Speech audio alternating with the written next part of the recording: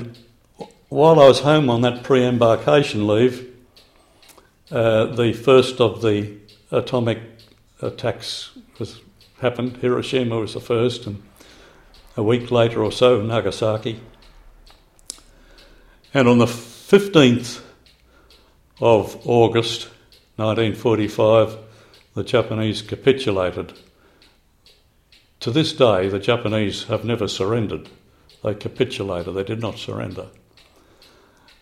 I remember the day particularly because I was at church, at a morning mass at the church in Mosman Park, which was really the school hall of Iona Convent, and it happened to be a holy day of obligation within the Catholic Church, August the 15th, the feast of the Blessed Assumption, and it happened to be my mother's birthday too.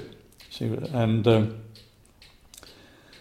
of course, everybody was so jubilant after the service, and everybody was madly kissing one another, and you have no idea of the feeling. I can still feel it, the feeling, I don't know, the feeling that you'd come out of a nightmare and everything was just wonderful and paradise again.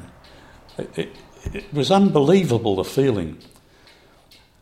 I think shops and everything must have closed, because I remember I went to Perth. I was still in uniform.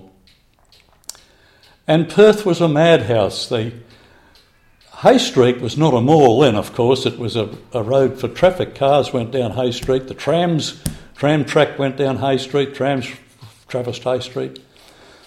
There was no chance of any traffic getting into Hay Street. Hay Street was thronged with people all day, just moving around, dancing, cheering, singing, joking with one another. One of the favourite jokes was Air Force blokes in our uniforms, we always wore a tie. And girls, I don't know where they obtained these scissors, they were trying to grab hold of Air Force ties and cut the scissors off, cut the tie off with scissors. It was a wonderful day. And